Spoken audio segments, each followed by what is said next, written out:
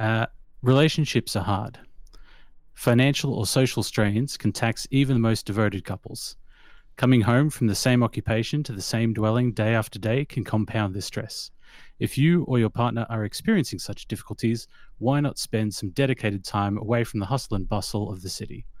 A week together in an authentic yurt on the windswept plains can help both you and your partner take stock of your finances or regain your dignity. Nothing helps cleanse the soul like the howling winds and thundering of hooves.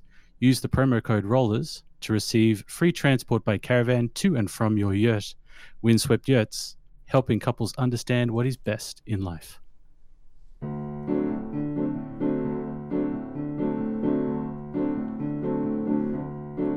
Well, I don't know why I'm listening tonight. I got a feeling that the cards just ain't right. I'm so salty, must not give in to rage. And I'm wondering what those rollers will say. Scrubs to the left of me, the cheaters to the right. Here I am, gonna roll a derby tonight.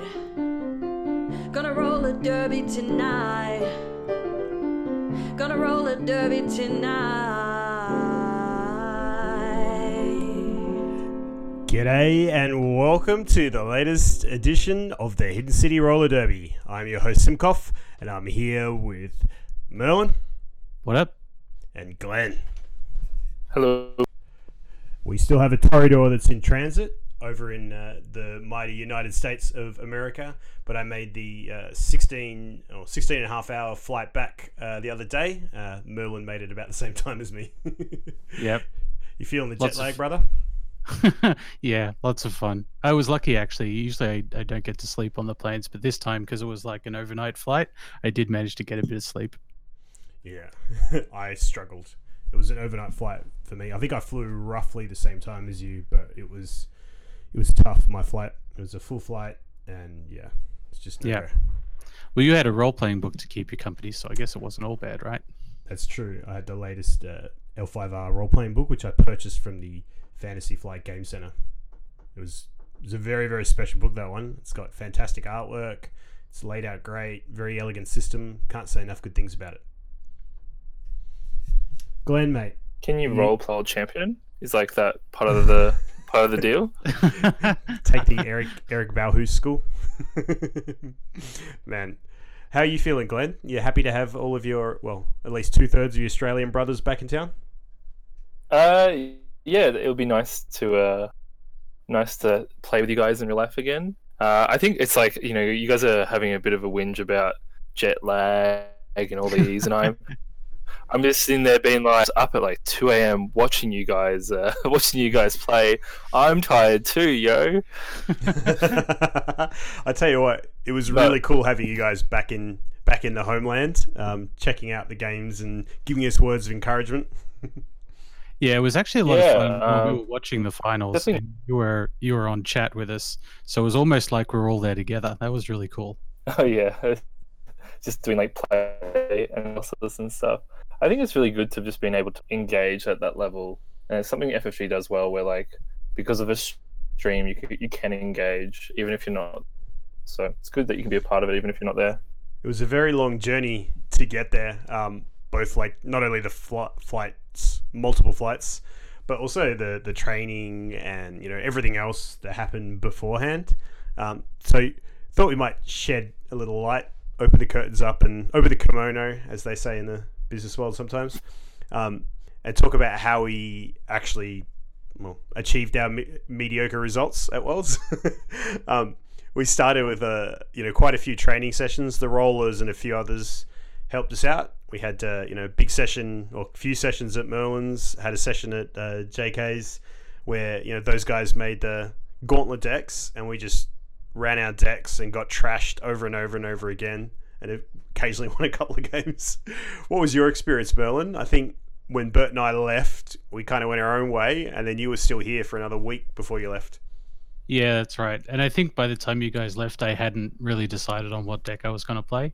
So at a lot of those training sessions, I was playing a Phoenix Dragon Splash, kind of a standard sort of lineup. But after getting utterly thrashed by Jay and Glenn, I felt like it wasn't going to cut it. But I think that the practice and the lead up was actually a lot of fun, and I think when you look at like my whole world's experience, that's a huge part of it. Yeah.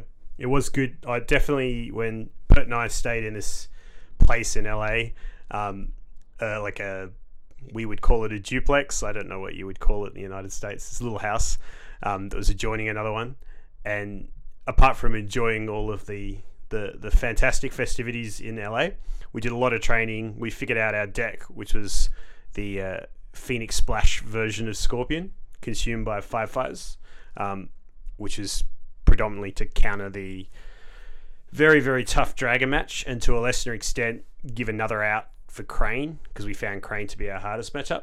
And what was good was we both individually trained with Glenn, who was playing Crane, and you just wrecked us hundreds of times, and eventually we started to come back and work out how to win the match.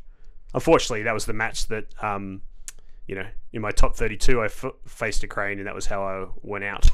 But it was a well-practiced matchup at least. Did you see us learning, or could you feel we were getting better, or did you just start playing gentler and let us have some wins to build up some confidence?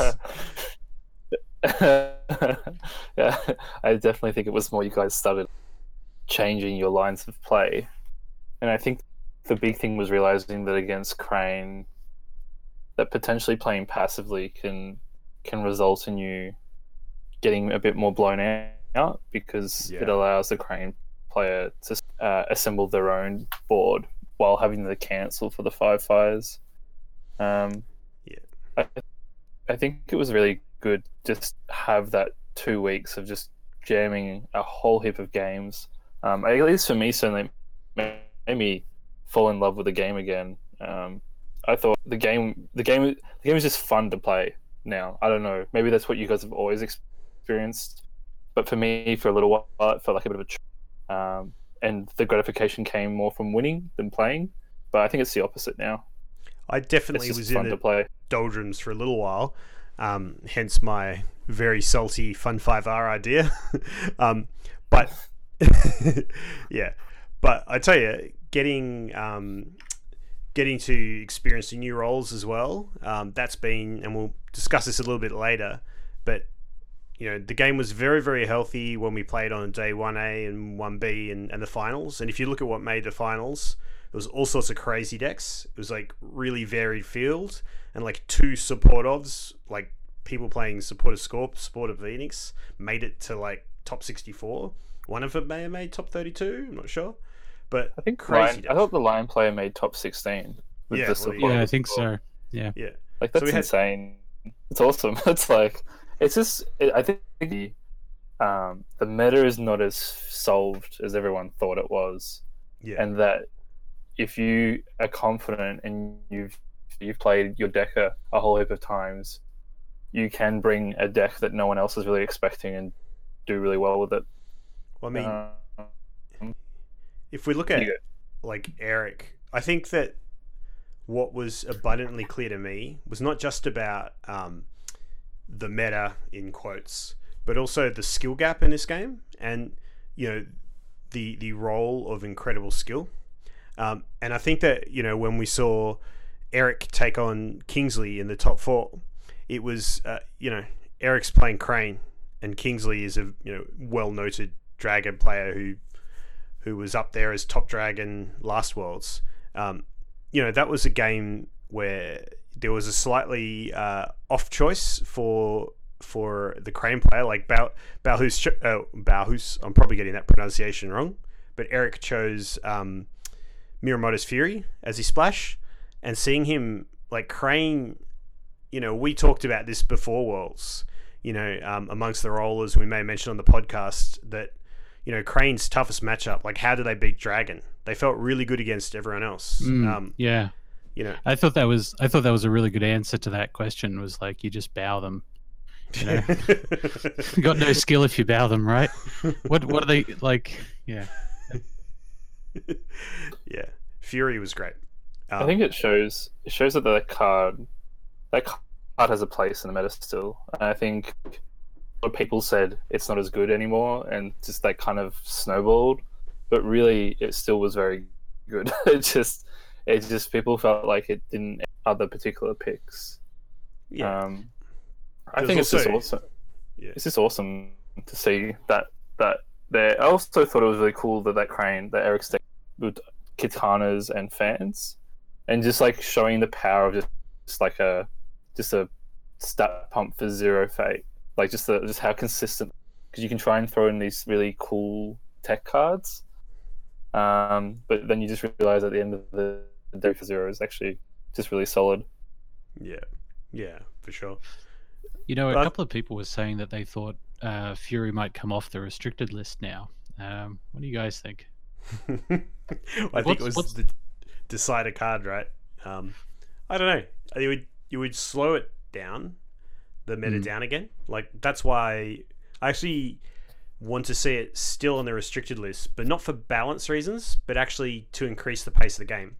I think that when Miyamoto's Fury becomes unrestricted and you see it in a lot more decks, and it gives you very, very cheap defensive option, and so, you know, I think games tend to go on longer when you've got Fury in the environment. Yeah, this is true. Yeah. So yeah. Did you guys, so while you guys were at Worlds, just over the overall, did you think there was like a Worlds meta, or was it because of deck lists having to be submitted a week before? Was it much more like people had done their own like local meta testing and then brought what they thought was good from? I didn't think there was a Worlds meta. I thought the Worlds meta was everyone trying their damnedest. Everyone, like, certainly there was a deck, the copy of test type deck. There was a bunch of dragons playing like almost like 99% the same deck. Like, you know, good players as well. Like you saw Anil, you know, Kingsley, Frotop, and there was, you know, a lot of other dragon players there that I either played against or watched that were very, very strong, playing basically the same deck. But apart from that, I don't know what your experience was, Merlin, but mine was really varied. I think if you look overall, I felt like there was kind of a melting pot of decks in the competition.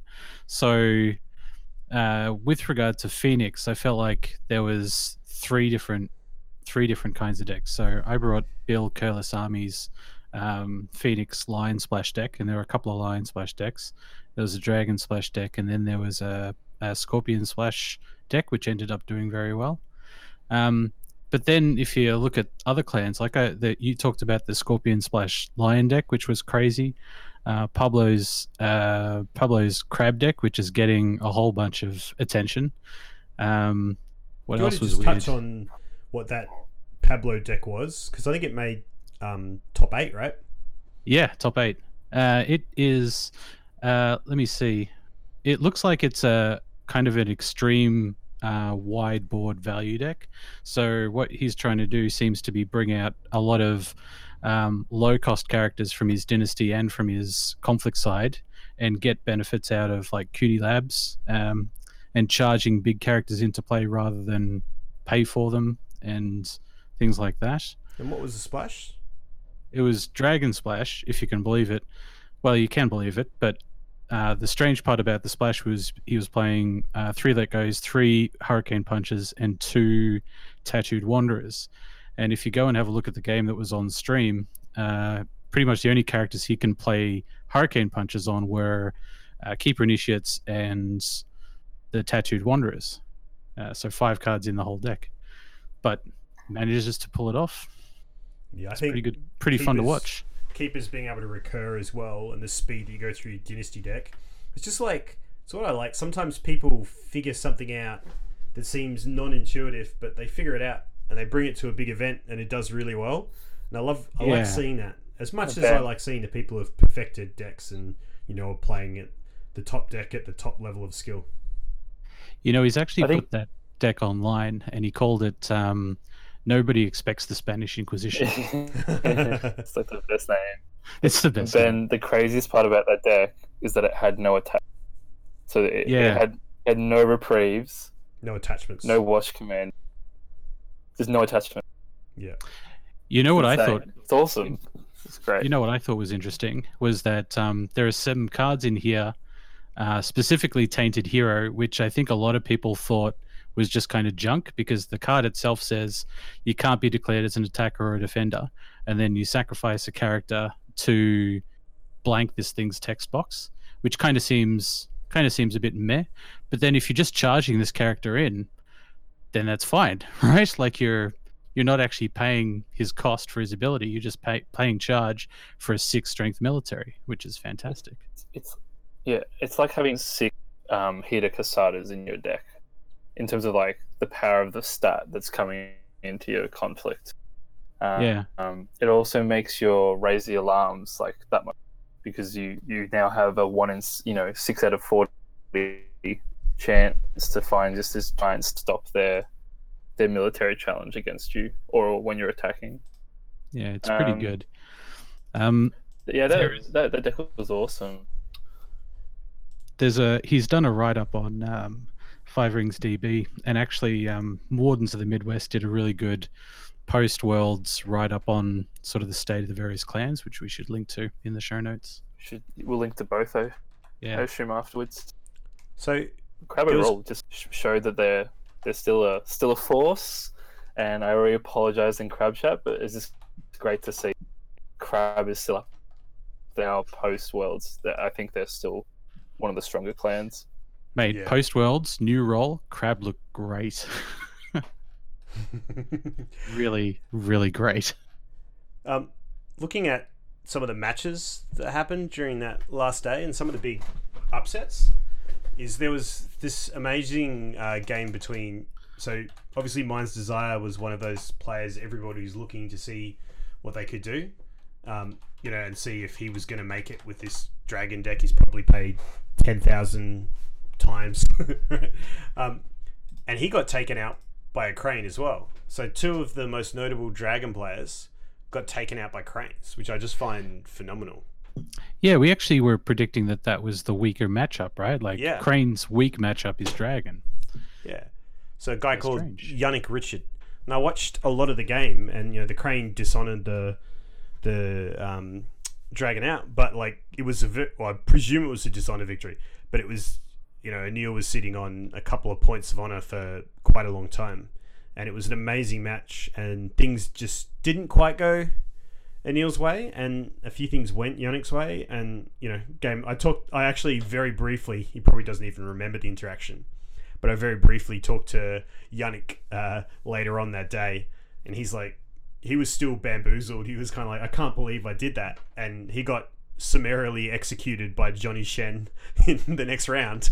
His Scorpion opponent, Johnny Shen, went on to get second, but he was saying, he was done. Like, that was the highlight of his tournament. He beat Mind's Desire. And I kind of like that there's these legends that happen, these myths that get built up. And, and he just sprinted out of the convention room. He wasn't sure what was happening. He's like, oh my God, I've been knocked out. I can't believe this by Crane. But, This is a game where people can just take games off you. It's kind of brutal sometimes. Yeah. So, one other highlight I wanted to talk about, there was a little bit of controversy, and I thought it's fun to talk about controversy. So the Shogun from last year, Samuel Bennies, who I got to chat with, but he was playing a Scorpion deck, and he was playing Backhanded Compliments. And Backhanded Compliments, out of Keeper of Earth, there was a few players, like notable Scorpion, who chose to go that route and actually went fairly far. Palumbo, who's fairly well noted. I think he won a Kote before. Atlanta, I think. Yeah, Atlanta. He went very deep as well. With that, I think he was 5-1 on day one, and then he went all the way to Anil. Yep. Yeah, and then he got out in top 32. So so that was pretty intense matchup there. But Samuel Bennies was also playing a Scorpion using the old Backhanded Compliments. Right. So that's probably another deck, right? Like we were talking about Melting Pots, right? Like I think those guys, they were all part of the sect that was we should have a keeper role so that we could get access to Backhanded Compliments, because Backhanded Compliments is a better deck. Yeah. Yeah. Well, And I'll tell you what. Do you think the jury's still out, or do you think the data's in on that one? Like, you're a Scorpion player. I honestly want to. I mean, as a Scorpion player, I've always found the Seeker role more satisfying. I think there's more play to it. I think there's a very linear game plan with the Keeper role.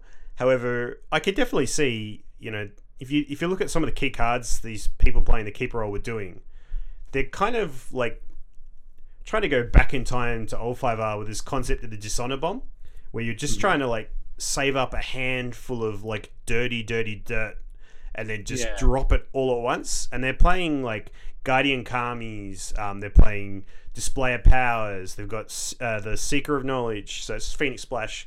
So you just want to, like, when your opponent attacks you drop half your hand and they go from like 7 on it to 0. So I mean, I get what they're trying to do. I think it's a less interactive style of gameplay, and I kind of thrive on interactivity. I find it's a lot more fun, but I can definitely see there's a lot of strength there. That being said, in a little bit, we'll discuss new roles, and I'm not convinced that that Keeper's got what it's going to take in terms of being the best Scorpion deck with the Seeker of Air, Keeper of Earth scenario. But you know what? There's a lot of inventive players out there, and if there's one thing I learned, wow, like people are creative and people are competitive, and when you combine those two things, you get some very interesting decks and very interesting games. So what was the controversy though? Okay, for those who weren't watching stream. So the controversy. So we had Johnny Shen playing Scorpion in the semi-final. The mirror. Well, when I say mirror, they were playing very different decks, but 2 Scorpion decks playing Samuel Benny's. He's also playing Scorpion. And it was a pretty hectic game, and both players were on practically no honor on turn 2 and 3. I think it was turn 3 where the game ended, but it wasn't a huge amount of turns. Can't remember exactly which turn it was. So Samuel Benny's was the first player. Yeah. So Samuel Benny's is the first player, and Johnny Shen's got the favor, and he's got a pretty dominating board state. Samuel's board's about to disappear, and he's got a couple of points of honor left, like maybe 1 point of honor left, and a couple of dishonored characters. A duty will save Samuel for this turn. So it gets to the end of the turn. Now the favor is supposed to switch from Johnny Shen to Samuel. Samuel won enough rings and orchestrated it so he was getting the favor at the end of the turn. For some reason, the favor didn't flip, but they didn't. So they didn't catch it. Neither player caught it. So Samuel plays his duty at the end of the turn to make sure that he doesn't die. There's a censure play by Johnny Shen, and then probably a couple of seconds later, Samuel took a second to go, all right, guess he's got it. Looked around, then shook Johnny Shen's hand, conceded, shook his hand, said good game, and then walked off. And then 1,000 miles an hour from behind the scenes, we see Kalimsha sprint to the judge, and then there's a few of us who kind of picked it up, but there's a spectator rule where spectators aren't allowed to they're not allowed to interact with the table or the game state. They can technically talk to judges, but so there's a few of us who kind of caught what's going on. The fact that this censure's been illegally played, but the concession's been made. So anyway, Samuel doesn't realize, he walks off. Eventually, Kalimsha comes up to him, has it, and then I think goes, "Hey Samuel, you're still alive, mate." Probably didn't say mate, but so they have a conversation. They raise it with the judge. The judge goes, "Well, game's over. It's going to stand." And Tyler says Tyler's there, and there was a conversation there, and he was. I don't know what he officially said. I won't. Let's not cause any extra drama here. But anyway, it got web to the booth. Production team got involved. Then a bunch of some sort of escalated ruling happened. Wasn't super obvious how it got resolved.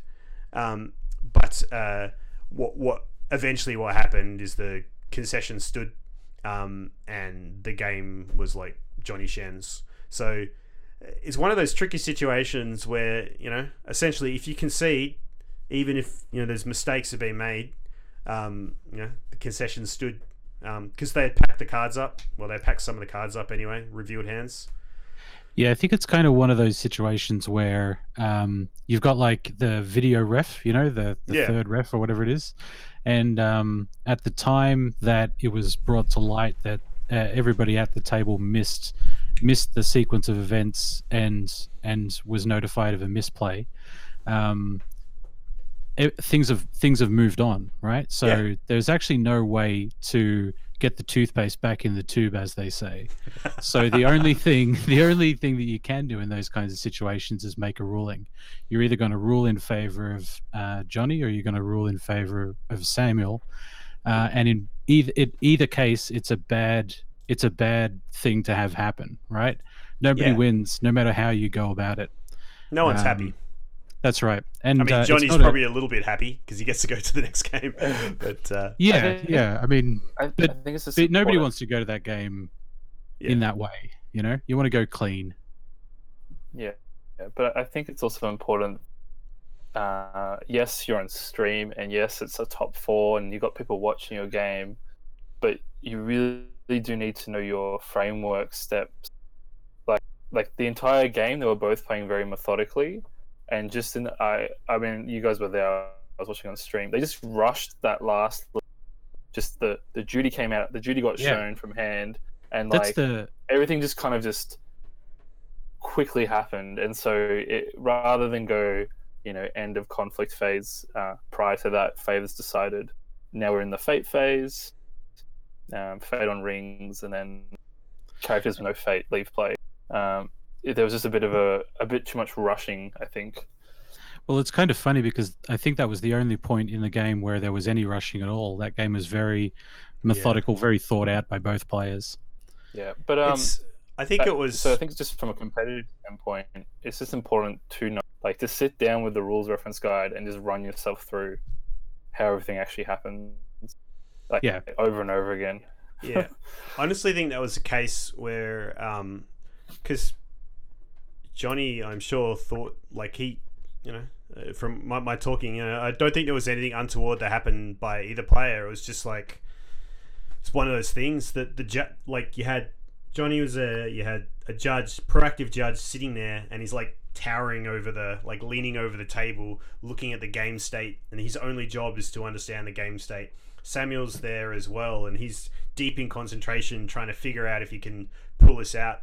From the camera we saw, he had a few backhanded compliments as well, so it could have been his game, who knows, right?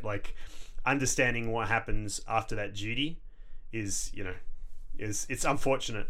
It was unfortunate way to end that final. However, it did create an amazing final, which is Eric playing Crane versus Johnny Shen, who's known as one of the master sort of Scorpion players. And you got to see two people at the top of the game, square off. But it was pretty amazing to see the defending Shogun make it all the way through to the semis. Yeah, to top 4, right? Yeah, that's pretty good. Yeah, huge. It's a long-standing FFG tradition. I think that the best of the best seem to come back year after year. There's a few notorious Netrunner players, and the lead designer of Star Wars Destiny, he won world championships for different LCGs before they decided to hire him as a designer, because he kept winning all the finals. Well, there was a guy. It's a testament to Samuel's skill, right? Samuel's just a very incredible, and so he deserves to be there. Brad Eamon got top 16. Yeah, top 16 in L5R this year, but he was also playing the Joust AGOT. He got to the final. He made second in the world champs. Came second. Yeah, came awesome. second. Was amazing. That's next level shit. Yeah.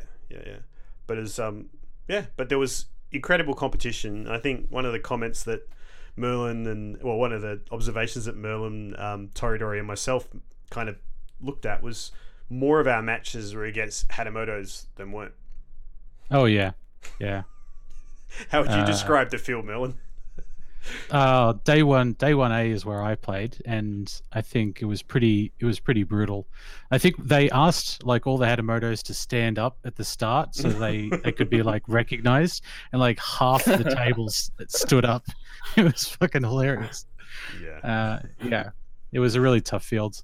I ended up facing 2 Hatamotos, and I beat one and was beaten by the other.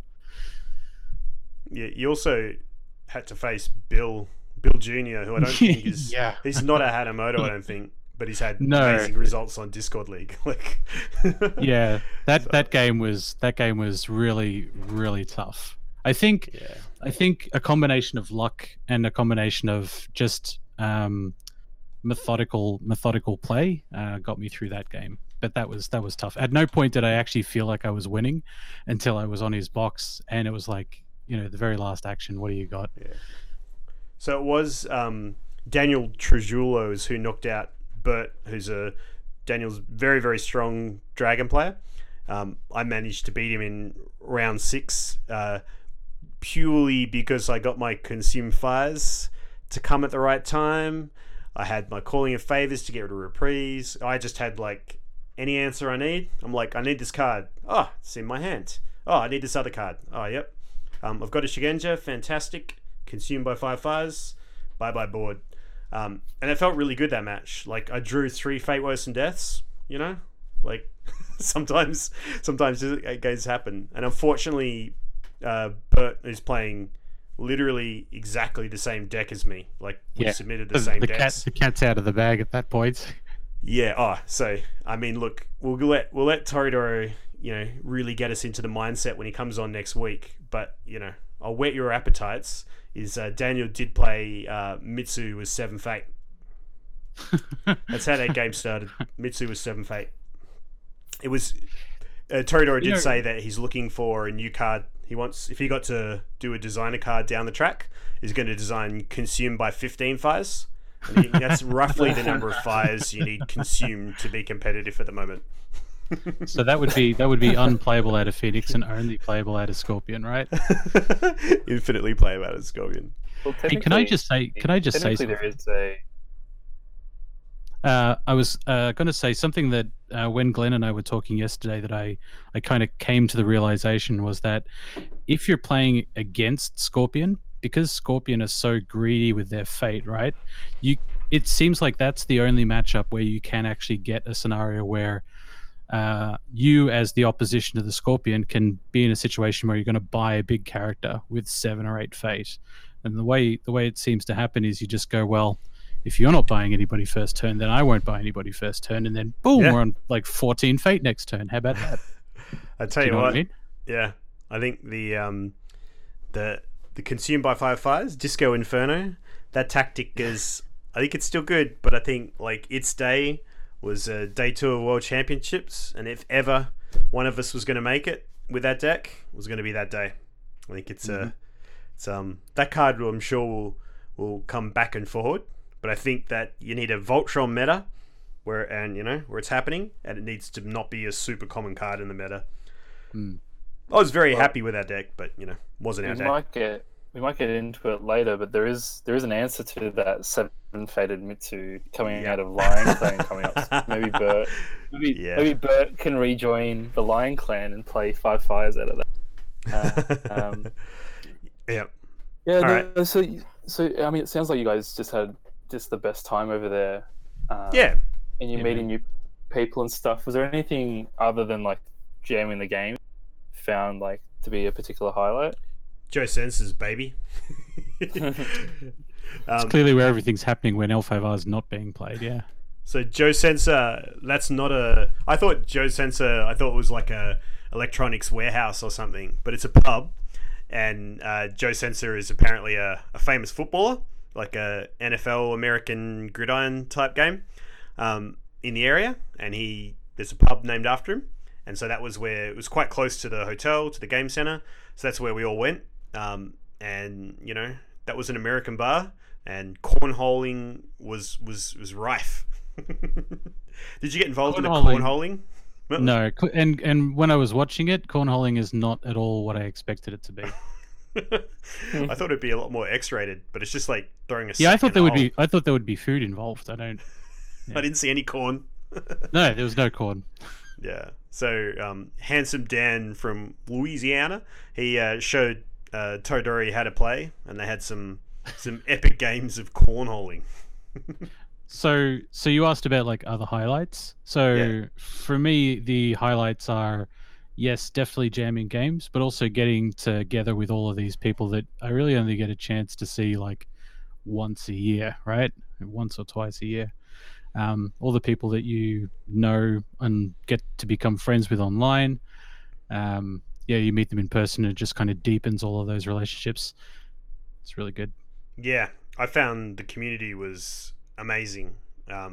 We had some pretty hammy, like 1950 style bowling shirts made up with our Hidden City Roller jersey logo and names printed on them, embroidered on them. So throughout the convention, I had a lot of, oh, are you the husband of the person who does the theme song for the Hidden City Yeah. Rollers?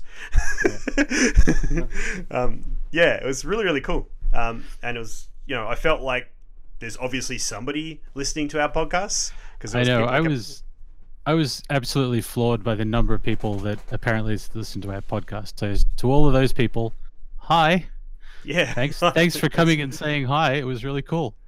Yeah. And just forgetting about the podcast hoopla, in general, the L5R community was amazingly welcoming to us Aussies. And, I'm sure there was probably many of the other internationals had the same experience. And everybody there was so friendly, took us under their wing, took time, got to hang out a lot with the Portland crew. There's Isomalt and Mozzie, and there was a few others there too. And man, it's like a really fun weekend. Can't recommend enough to anybody. If you can get out there, it's a huge experience. And there's lots of side events that go on. So like, you know what? If you get knocked out on day 1A or, day one, doesn't matter. There's so much stuff to do, like so many side events, and just everybody's amazing. I just had such a great time and flabbergasted. I've been in a number of different gaming communities in my life, and this was definitely, I think it's my favorite. It's got to be my favorite, right? I've got a man. podcast. I've not. I haven't developed friendships via any other like social group as deeply as I have with L5R, right? Like the people in L5R are just great for some reason. Don't know why. Yeah. So earlier, yeah. I was just saying, like, so given all that, and you're at Worlds, and the end of Worlds comes, and you're sitting there, and they're going to announce the new roles. What was going through you guys' minds when a guy with 2 microphones is on stand, speaking to 2 microphones the entire time? I was just what was your thoughts? I was like, I paid $10 for this like new season 3 wooden Seeker of Air roll. Come on, Johnny, Seeker of Air. Come on, Johnny, Seeker of Air. See, I did the same thing with Seeker of Void, but guess what? Didn't work out. Oh no. Yeah. So I've got a Seeker of Void. So, like, you guys want one? So I think who went first? It was so Crane Eric obviously went did first. the Brogun crab players are calling him. Did Brogun. the legendary thing of not taking Seeker of Void. Because if Crane took Seeker of Void, there's a very real chance Crab was going to miss out on Keeper of Water. And so, yeah, what are you guys' thoughts on the new roles? Like, I guess specifically for you guys, how are you feeling about Merlin, why don't Seeker of Air? you go first? Because yours is odd. I think mine was a lot kinder. So I'm not really sure about the Phoenix one. I think it's for a style of play that it's not really a style of play that I exercise a whole lot. So I think my decks will probably focus on the Seeker of Air for a while, and I guess we'll just see. I think that Crane were a huge winner out of the role choice, and Crab were a huge winner out of the role choice, is what I'll say about other clans. I'll discuss Scorpion, and then we'll let Glenn, who's chomping at the bit, to talk about the crab. So for Scorpion, we got a role that says we can throw people off bridges. Like, Noble Sacrifice is the realest of real cards. Like, Scorpion are just going to murder people now. It's fucked. I mean, I've tried a few different. Crane is what I've been practicing with, splashing with. And having Soul Beyond Reproach is absurd in Scorpion. Knob sacks. So, I've tried different ratios, I mean, the greedy ratio is 3 Nob Sacks to SBRs, so beyond reproach. But I think at the end of the day, the balanced version is 2 SBR, 2 Nob Sack, and 2 Stewies, Stewie O'Law. And yeah, you just get to throw people off bridges. It's absolutely amazing. I've even tried out I think it's called Mantis Tekken Ninja. It's some card I didn't know it existed. Mantis Oh, King Ninja, that's water roll locked. No, he's talking about the Seafarer. Ben's just not good with card names. It's He's- not... Yeah. Glenn, you're in the jank. What does that card do? Yeah. It's a 2-cost 2/1. It's a Bushi Mantis clan, air roll only. Reaction: after this character wins a conflict, you lose an honor, but you gain a fate. So it's good for the City of the Open Hand box. I thought it was 3 fate. No, it's 2. No. It's 2. And it's a conflict character. That's a big thing. So that's an interesting card, Ben. I didn't consider that card, but that actually might really be good out of Scorpion. I'm experimenting with it. The jury's still out. Not convinced yet, but I tell you what, it paid for itself. I got a free follower after 2 turns, so it's pretty good. But yeah, like I think throwing people off bridges, and if people don't get their reference, just look at the artwork on Noble Sacrifice. People getting thrown off a bridge. That's what it's all about. So we're the Bridge Clan now. All right, how about Crab? Wait, before Crab, what do we think of Dragon and Lion and Unicorn? So Dragon got. I think Dragon are fine. Secret Void. Yeah, I don't know if they've actually moved up I or down in position though, right? Oh, I think they're no longer God tier. I think they're still very, very strong, but I don't think they're the Invincibles they once were. Their row is still really good, right? Like their row is basically 1 less feast and then another Void Province. Pilgrimage or something, yeah. Still really strong, yeah. It's still really strong, but like, if you got a choice between feast or pilgrimage, Still, it could be. Millen and I had a game last night, and I was playing Being and Becoming and Stone of Sorrows, and we were just both so tired. But at the end of the day, Millen deprived me of triggering a 4 fate Being and Becoming play because I forgot that these little bows my dude when he has the Earth Ring. That's amazing. He says, Merlin, just let me get my combo off. Okay, good. I love it. But it's not. It was basically Merlin broke 2 provinces, and I did nothing for 3 turns while I set up the combo. Masterpiece. I was just basically like doing solitaire, and Merlin's kind of trying to want an interactive game, and then we just got so tired, and Merlin deprived me of my deck. But there's some jank play basically, is what I'm saying out of that. But what Dragons win now, and it's fine. What about Lion with the Keeper of Earth? Do you think that's I don't really know. I think it's make of that role. I mean, I play a lot of Lion. I think it's good that they have a keeper role still, because being able to go really wide with keeper of, or keeper initiates is really important in part of the Lion Swarm strategy. Earth gives us access to sabotage, but on the whole, it's fine. I wasn't super excited about it, but I'm glad that there was a keeper role. What do you think of the low bid, like a low bid Lion with backhanded compliments? Yeah, because that seems like Anyway, that's something to keep. That's something to talk about for another day. But for sure, I definitely saw that in Worlds. There's definitely a deck doing that. Yeah. Unicorns, Seeker of, it's really cool that you can run endless plains and along the River of Gold. Seeker of Water, right? Or you could try, so you could try Ride in the Streets, and they get access to Press of Battle, which has given me mixed results so far. I think the non-unique clause. It's an interesting card to have. Yeah, non-unique is harsh, and military, and more participating. Like there's just 3 clauses there. I think you'll find actually. I think that card will actually end up being okay. Yeah, I mean, there's plenty of really good non-unique. Well, characters. I guess here's a question for you: how do you find Ioana in Phoenix?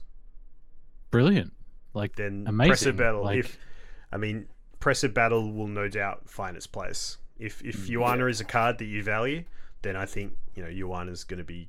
I think press of battle or whatever it's called will be fine. It's a weirdly phrased card. Yeah. I want to say press for battle, but I think it's press of battle. Yeah, it's press the press battle.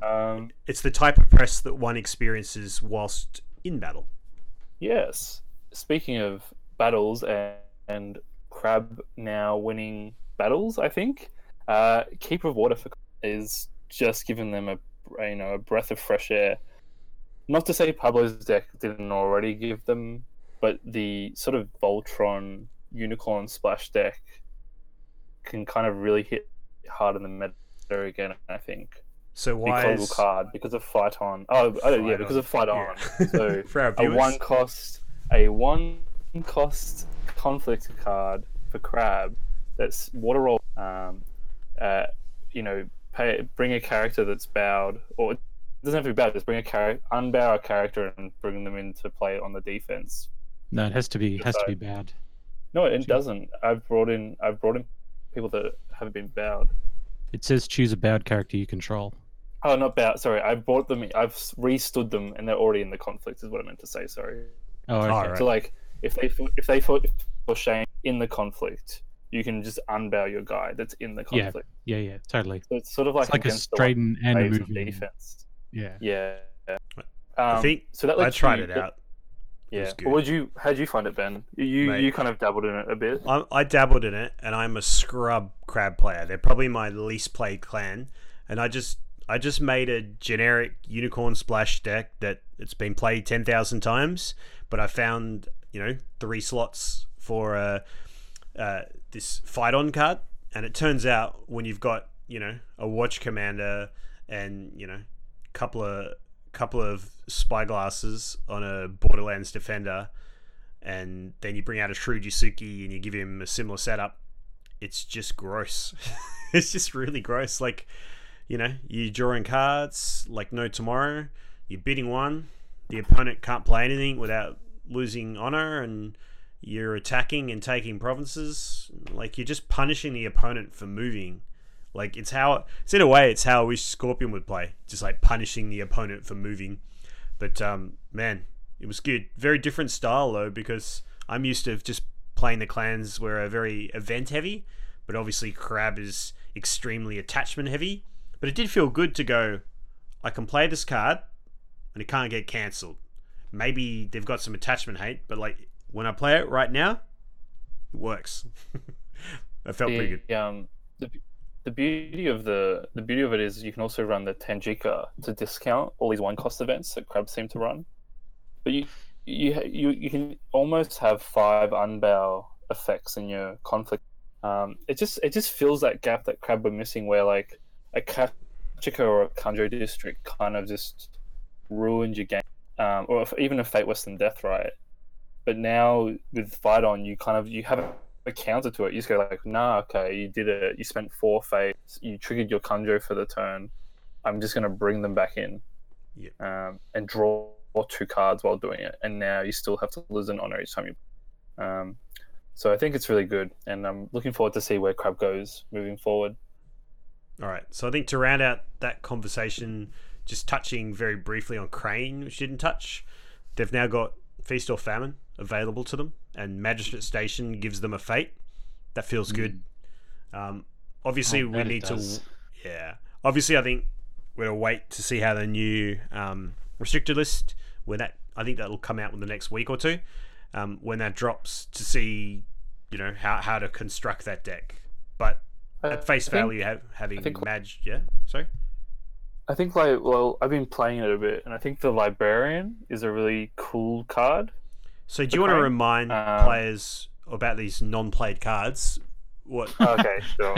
Sorry, Previously unplayable. It's because I play with them. It's like the Imperial Librarian is a 2 for 2/2 courtier that is Imperial and Scholar as well, and each character gets 1+1 glory. So if you dishonor anyone, if you dishonor any of the opponent's characters, they're now got an extra -1 on them. And Crane, being the clan that honors their characters, if you have an honored character, they've now got an extra +1 on top of the glory, on top of their just base glory So maybe boost Game of Sadney. from the honor. Because you got to remember that Crane going for Seeker of Fire now have to give up Soul Beyond Reproach because that's an air roll only.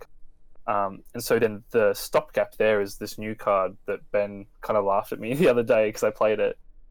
It's called Icon of Fame, which is I think it's a 0. I think it's a 1 cost attack. I think it could be 0. It's like a 0/0/0. Hey, it worked, man. Yeah, it's like when you win the Fire Ring, which as a Crane player you want to go for anyways. The character gets honored that you've attached that attachment to, and if you have the favor, they have +1 glory. So, yeah, it seems like a really, really strong deck with just a few minor changes. I cut Neuroshima for the Librarian, and that felt just 100% fine. Cool. All right, so just we've only a little bit of time left. Let's quickly maybe select. There's been a few spoilers that have come out. Maybe just a few selected ones we could quickly talk about. I think the Lion one is the one that everybody wants to talk about, right? Fires of Justice. Seems good. So for those of you who haven't seen it yet, it was like a French, I think, or some French. French. It was the French spoilers. French one. And anyway, it's Fires of Justice is a Lion Clan event. Costs 2 fate. So you go on Struth, 2 fate. This better do something, pretty special. 2 influence. It's Void Roll locked. So straight away you're thinking Void Roll locked, cost 2 fate. This must be the most amazing event in the world. Turns out it's pretty damn good. So reaction, after you win a question mark conflict, and given that it's a Lion card, I'm going to guess it's military, but we don't know. Your opponent chooses a participating character he or she controls. Select one.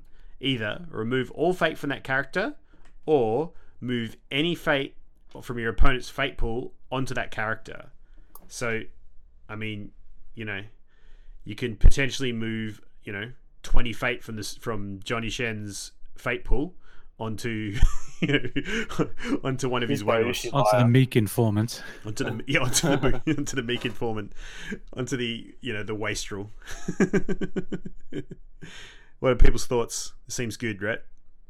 It seems pretty good. I mean, the cost I think is appropriate to fate for that effect, and I think what it means is that people will think a lot harder about pokes and things like that if they feel like the opponent's on Dragon Splash.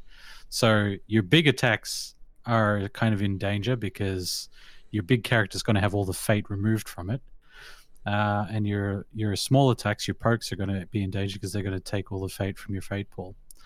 Sorry, remind me again though. Does it say like your opponent gets to choose a character? Yeah, your opponent chooses a participating character. So they have to. Can he choose your character? Well, they have to attack. He or she controls. Your opponent chooses a participating character he or she controls. Yeah. So while I'm not entirely sure what the optimal play for that card is, I feel like it's a pretty good card. You run it with Embrace the Void, and then if it's a non-unique, you can karmic twist it off afterwards. Yeah. Hold on. So that would be Lion splashing Phoenix. Because I guess there's only 2 Void rolls out there at the moment, right? There's the Lion Seeker of Void and Dragon Seeker of Void. That's right. Yeah. Okay. All right. Okay. So we'll just do... Is there any other that you guys wanted to touch? Otherwise, we could do maybe one more. I really like the crab card as well. The Hida Yakumo. Do we know what he does? 4-cost 4. Yeah, he's a 4-cost 4/2 Bushi Berserker Duelist. He's a unique character. If you are less honorable than this character does not bow as a result of military conflict resolution, and he cannot lose duels.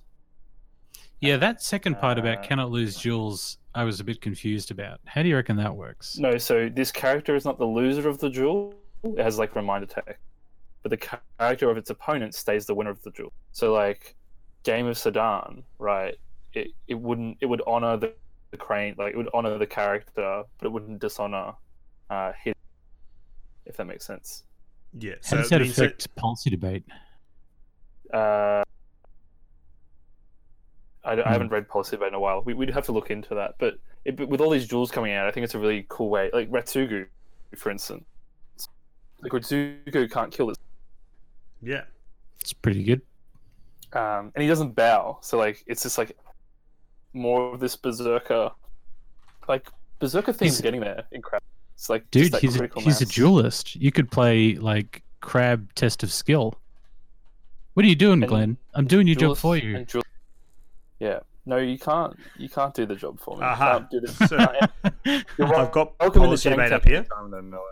I've got policy debate up here. It says, Oh, yeah? so the controller of the losing character reveals his or her hand. That player's opponent chooses and discards one card from it.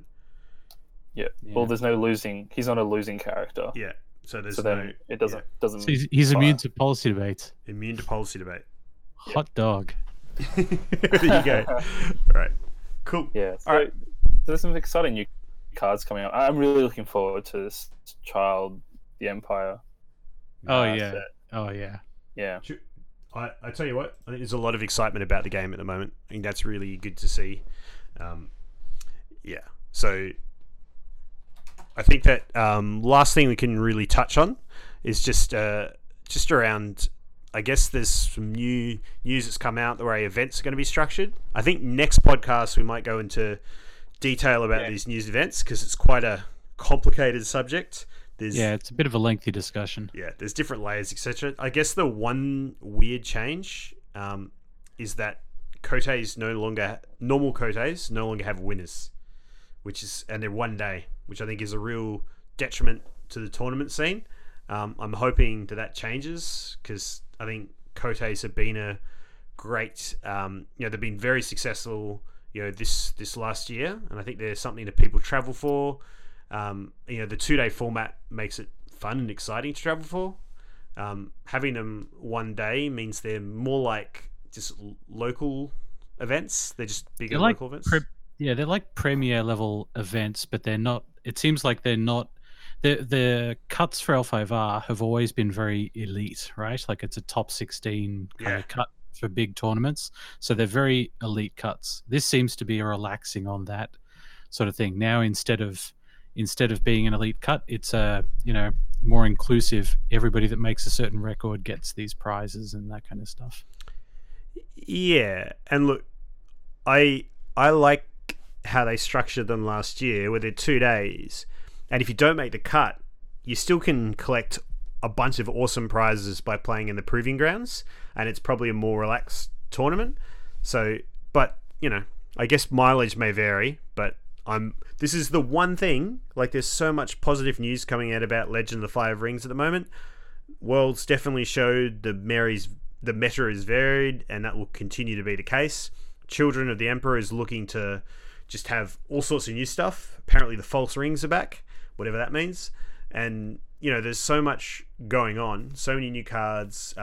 Tyler, I got to very, very briefly chat with him, but I think that if we see the effect of his design, it's been fantastic.